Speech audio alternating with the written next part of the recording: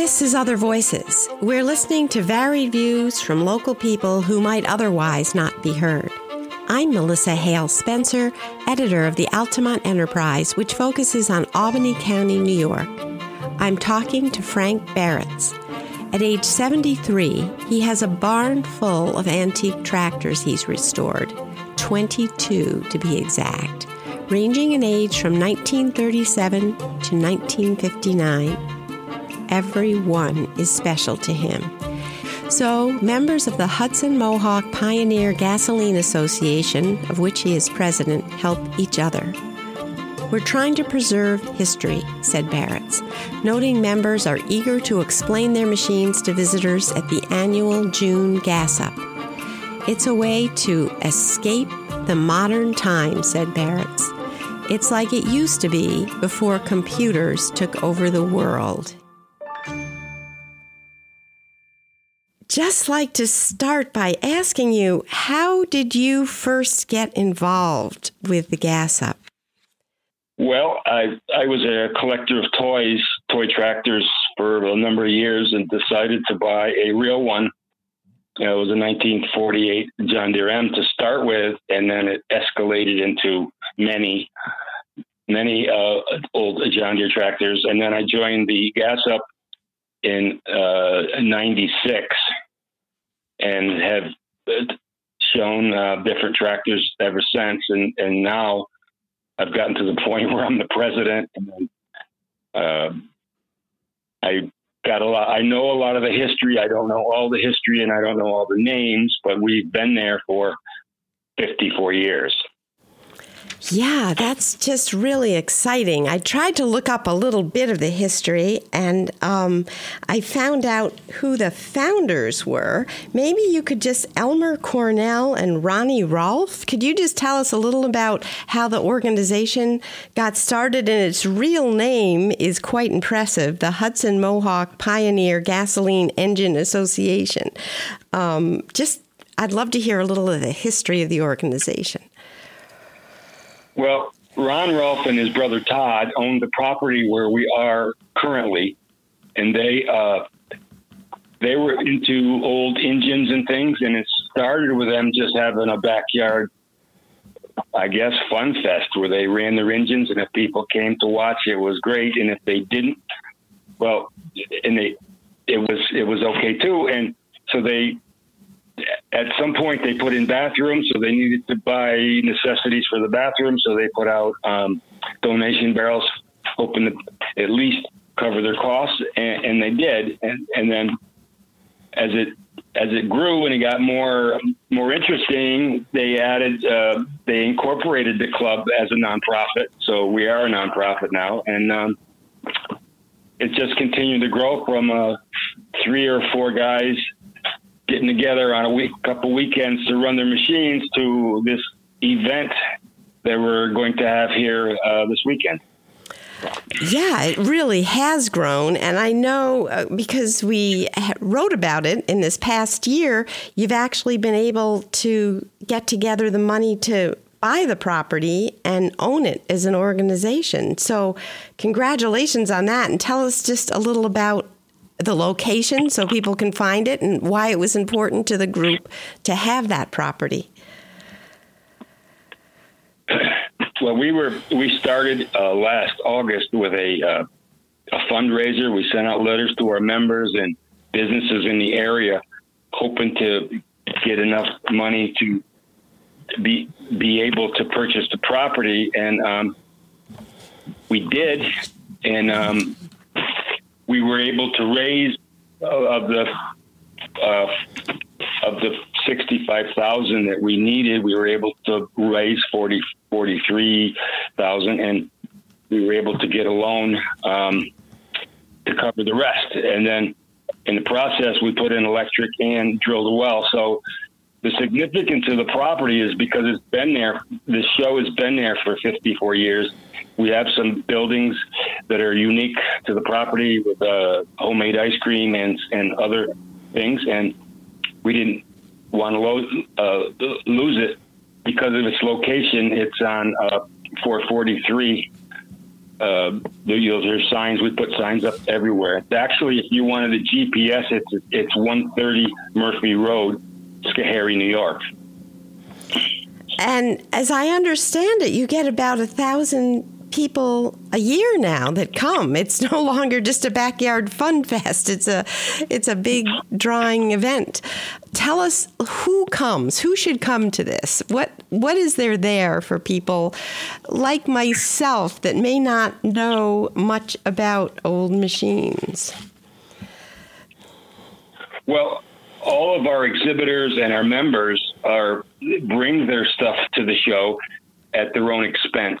And it's like stepping back in time. Gosh, we have people driving around the grounds in their automobiles, Model A's, Model T's. Even earlier than that, we have tractors that run on steam, the old steam tractors. We have the old hit and miss engines that are running most of the time at the shows. We have homemade ice cream. I mean, we've tried to make it a step back in time, and we're a lot of us that restore this old equipment to keep it running more or less like not entertainment, but education to help younger people understand how things got from where they were to where they are now. Yeah, I mean, just to think of the history of, say, farming, it's changed so much from when it was dependent on animals, horses, to pull a plow. And I have a dog walking route where I'm just amazed at the giant equipment now that's used to plow the fields and plant the fields. And if you could just kind of walk us through what some of the early machines are that were part of that transition, it would be, I think, really educational for people to hear. We have some of our exhibitors have some of those things there. I always say that it's really hard to come up with the idea to make something work. It's really easy to improve on it. So some of these early fellas with their blacksmith tools and things, it must have been quite an experience to make some of these early machines. A lot of them are made out of wood and very, very heavy steel. They made things strong enough. I say they make them strong enough, and then they doubled it. So technology now, they've lightened things up, and the tractors are huge now. Back in the 50s and early 60s, a 100-horse tractor was an amazing piece of equipment, and now they have dual wheels all the way around and all kinds of things. So we try to stay before 1960. So most of our equipment there is from the 40s or from the 50s back until the early 1900s. Our sawmill is early 1900s, and we power that during the show with a steam tractor. So they can see logs being sawn and how it was done in the old days. That's when, like I said, that's when men were men, because there's a lot of physical labor involved. I bet. And are most the exhibitors men? Now that you mention when men were men, are there females that do this as well, or is it still pretty much a male endeavor? No, some of the ladies we have one group that exhibits their hit and miss engines, and they have them washing machines powered by these early engines, and they're washing clothes and things just for exhibit. Of course, there are ladies that have other interests also. There's some ladies there that do clogging, and we have live music on both weekends, and they do clogging and some of that sort of thing. So, and there is no admission. We just ask for donations if people can afford to give us a little to help us out, and if they can't, we understand. And there's no charges for parking or admission or anything. It's kind of just, we've tried to keep it that way, and so far we've been able to cover our expenses by doing it that way. We do sell ice cream and T-shirts and souvenirs and things, so that's how we generate our income. Isn't that amazing in this day and age? It's free admission and free parking. It's I bet this year too. People are so kind of raring to go and get out of their isolation. Are there any particular things people need to know as far as COVID restrictions if they come this year? Well, we've been in contact with the Schoharie County Health Department. We've got their guidelines on what the state is recommending, and we have not gotten an update in several weeks. So we put signs up asking for social distancing. Mm-hmm. The same thing with everybody else. If you're not vaccinated, to wear a mask. We encourage that, but we can't really enforce it, but we can encourage it. And just by our nature, we're outside, and we have 6.5 acres, so there's a lot of room to be able to distance yourself if that's how you choose. I don't know. We're pretty much the first event coming out of the gate on this spring, and I hope we've done everything right. We've done everything that we know to do right anyway. Yeah, it's hard to wade through the pages of restrictions, but you're right. All the experts say if you're outdoors, that's the safest place to be. So I'd just like to hear a little about you. You started this whole thing by collecting antique toy tractors. How did you get started in that? What else was happening in the rest of your life, like in terms of a career? My career was it's nowhere hooked to this. I drove a tractor trailer for Price Chopper for 37 years. That's where my income came from. That's what I did as a career. So, and this was like a sideline, and I would go to toy shows and find different tractors and things that I didn't have. And I primarily collected John Deere tractors and toy tractors. And then after I got the first one and I figured out how to get it running. Stop. I want to hear about the first one. I mean, how do you start with a collection like that? Did you have kids that were interested in old toys, or what was it that first time that you... Well,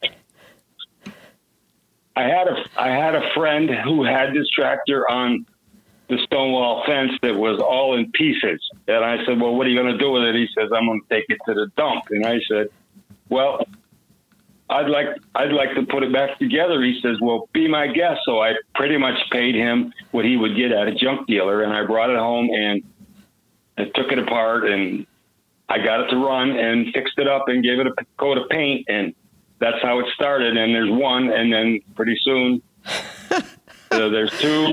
And then next thing you know, there's 22. Oh my gosh. So I have 22 tractors from 1937 up to 1959, in all different configurations. I have a lot of oddball stuff, and I find parts for them and fix them up, and that's what I do that's my hobby, because I'm retired now, and that's my hobby. Wow. But that first one where the friend had the tractor all in pieces, was that a toy tractor or that was a real tractor?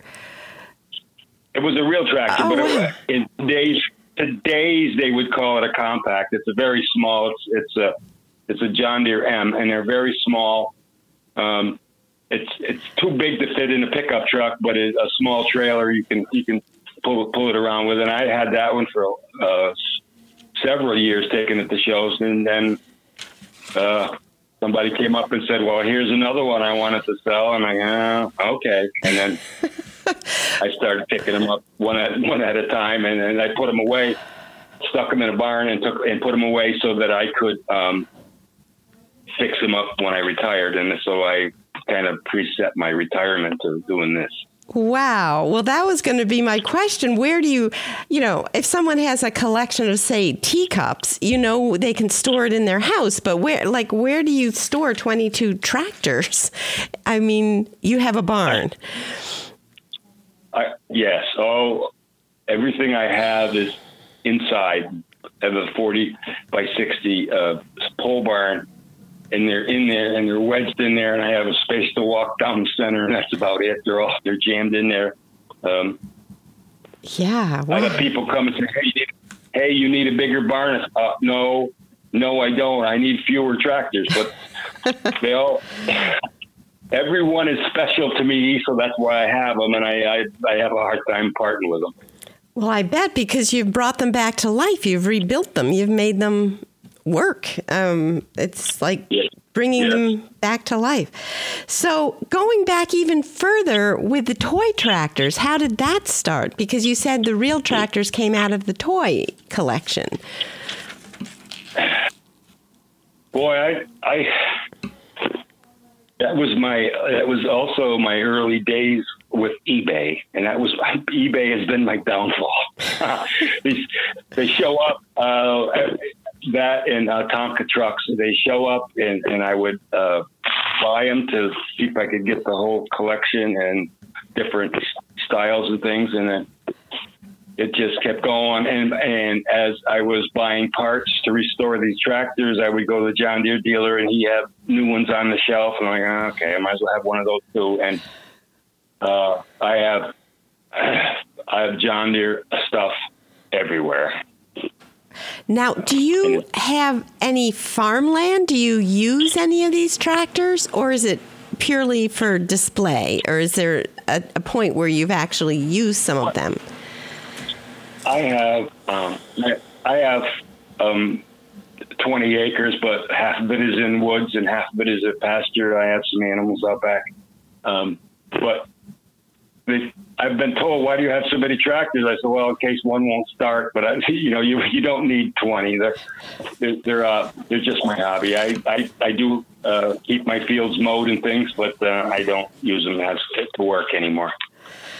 So, yeah, my husband has an old tractor that he actually uses. It's the same age I am, in 1953. I think it's a Massey Ferguson. Does that sound like a kind of tractor? But just getting it to run sometimes is a challenge. So you just learned this. Did you have a mentor or a teacher, or you just are naturally inclined that way, or you learned it as you went along? Or how did you know in that first time when you were like taking Humpty Dumpty all in pieces and putting it back together again? How did you know what to do?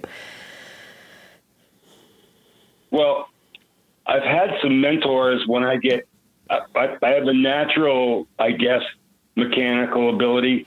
And I say that, but then I stumble a lot because all this stuff it's all basic mechanics, and the folks who use this and repaired it for a living are gone. So I have to take it apart and put it back together, and why won't this work? And sometimes I have to go outside and kick the dirt because it doesn't make any sense what's going on. And several times I put them all together and had them all ready to go, and then it won't start, and I have to take it all back apart, find out what happened. And it's fun in one way and it's frustrating in the other, because you can only do what you know. And then when these old tractors will throw a curve at you, and you have to sit down on a box and study it for a while, or think about it and bring it back up in the file, what happened to one in the past, and try to fix it. But I do have fellows who help me with body work, because some of these the hoods and things are dented, and I've had some help along the way with that when I have problems. But I do all my own work. Wow. Well, I wonder if this Mohawk Hudson Pioneer Gasoline Engine Association, do you get a sense of camaraderie with the other people in it? In other words, there must be other people like you that are doing similar things with their machines. Do you sometimes consult with each other, or support each other, or try to figure out a difficult challenge, with one another? Is there that kind of intersection besides just the shows in June every year? Yes. A lot of us pick each other's brains about problems we're having. Some of the hit and miss engines and things. We have a fellow, Ralph Little, who lives in Schoharie, is really good with the hit and miss engines. So he has a lot of knowledge on those. Charlie Stewart, who is in Altamont, actually, he's into Model Ts, cars, and his sons. So there's a lot of talent at our show, and to cover a lot of what we do. And then we get together and do work days and things, and sometimes we just sit around and don't get much done. There's terms for that, but I'll let that go, because sometimes we don't fill out our full work schedule. But we do get all of our things done, and we do get we call each other, text each other, and chat, and why won't this work, or why isn't that working? Usually one or three or four of us can figure out what's going on and fix it. So that's how. So we all get along really well. We have approximately 200 members. We have probably between 40 and 50, I would call active members who actually participate in work days and things. And then we have other people who volunteer during our show that are members. So if someone's listening to this and thinks that this sounds like their cup of tea, how would they get in touch with the group? How would they join up? Well, we have a registration table at our shows, mm-hmm. and it's this weekend, the 2 days this weekend and the 2 days next weekend. And then you go to our headquarters building where we sell T-shirts and things, and there's a place to sign up. It costs $20 to be a member, and that puts us on our email list and a newsletter, and you can just join in. And if there's anybody listening to this that has something old that they'd like to exhibit, they're more than welcome. We'll just tighten things up and make a place for them.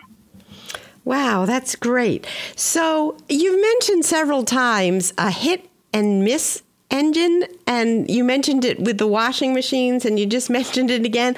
Could you just, as an example, tell us what that is?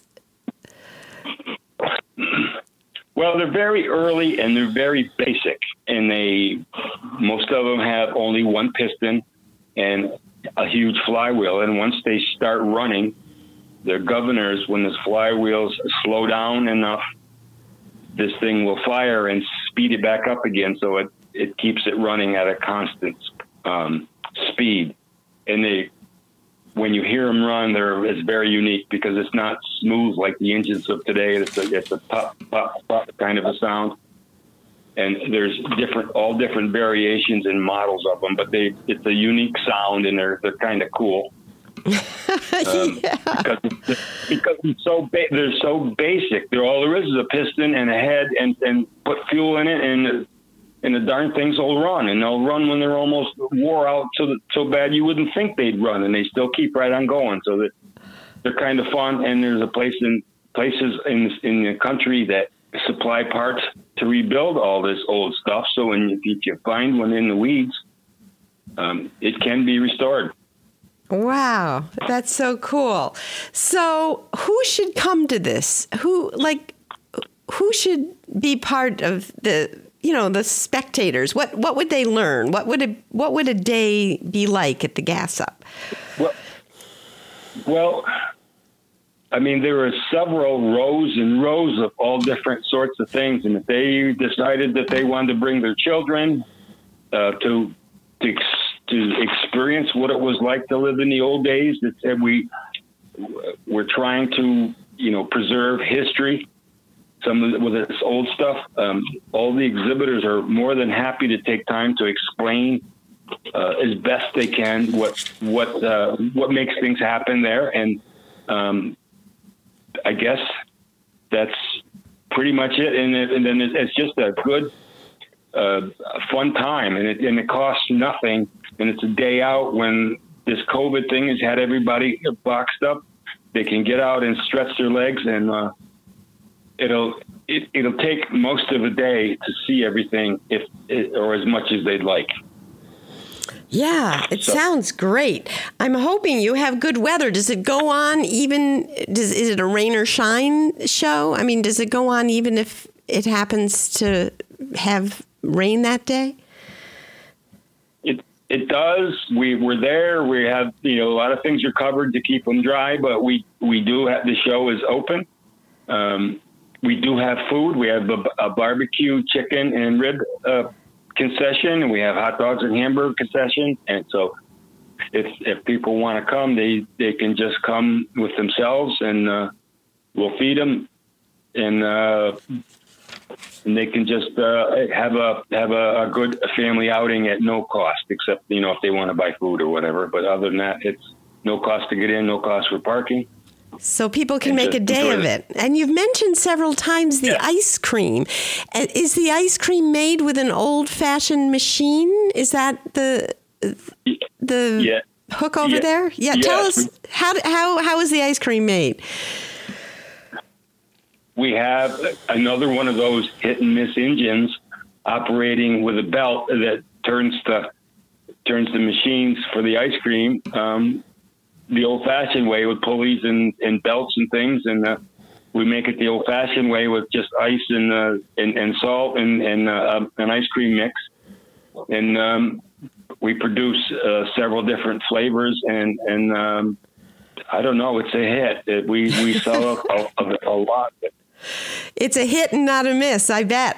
My in-laws used to actually churn their ice cream, and somehow it does taste better. I don't know. What is it? The texture's different? Something's different. I don't know, but that's cool. I think it's richer because there's and the name of the company, the company that makes the ice cream mixes in Voorheesville, and I think is it Mountain View Dairy, maybe. Oh wow, that's great! That it's a local dairy that makes it. Oh, that's wonderful. Yeah, they produce their own milk. I'm not sure all the history of what they do, but we call ahead and they produce this for us, and we've had excellent luck with it, and it does good. Well, thank you so much. Our time has run by so quickly. Do you have any closing thoughts that you'd like to leave people with, either about the upcoming shows or yourself or just the association? Well, our club or our association, we go by the nickname of the Gas Up because that's pretty much most of our stuff is gas powered. And it's just a good time to step back in time where we don't have computers running anything. Everything is manual. It's like the old days. I think somebody even has a rotary dial telephone there on display. So it's just everything was the way it used to be before the computers took over the world. And it's just a fun time, and we have very limited cell phone service there. So if you want to escape whatever the modern time is, it's a good place. And we've had a lot of comments over the years on how neat it is, and if they haven't been there before, and if you haven't been there before, you should try to make some time to go out and just see what we're doing. The pictures that they took. Well, there was nothing there. Those are a couple of machines that were there, that are there all the time. The people bring in all their own exhibits, so it'll be starting probably Thursday on. It'll be packed, so we'll be ready to start things off Saturday morning at 10 o'clock. Well, thanks so much, Frank. I really appreciate it, and I look forward to seeing it in action. Well, I hope you can. I'll be there someplace, but I'll probably run around. You'll see some little guy running around like he's crazy. Well, that would be me.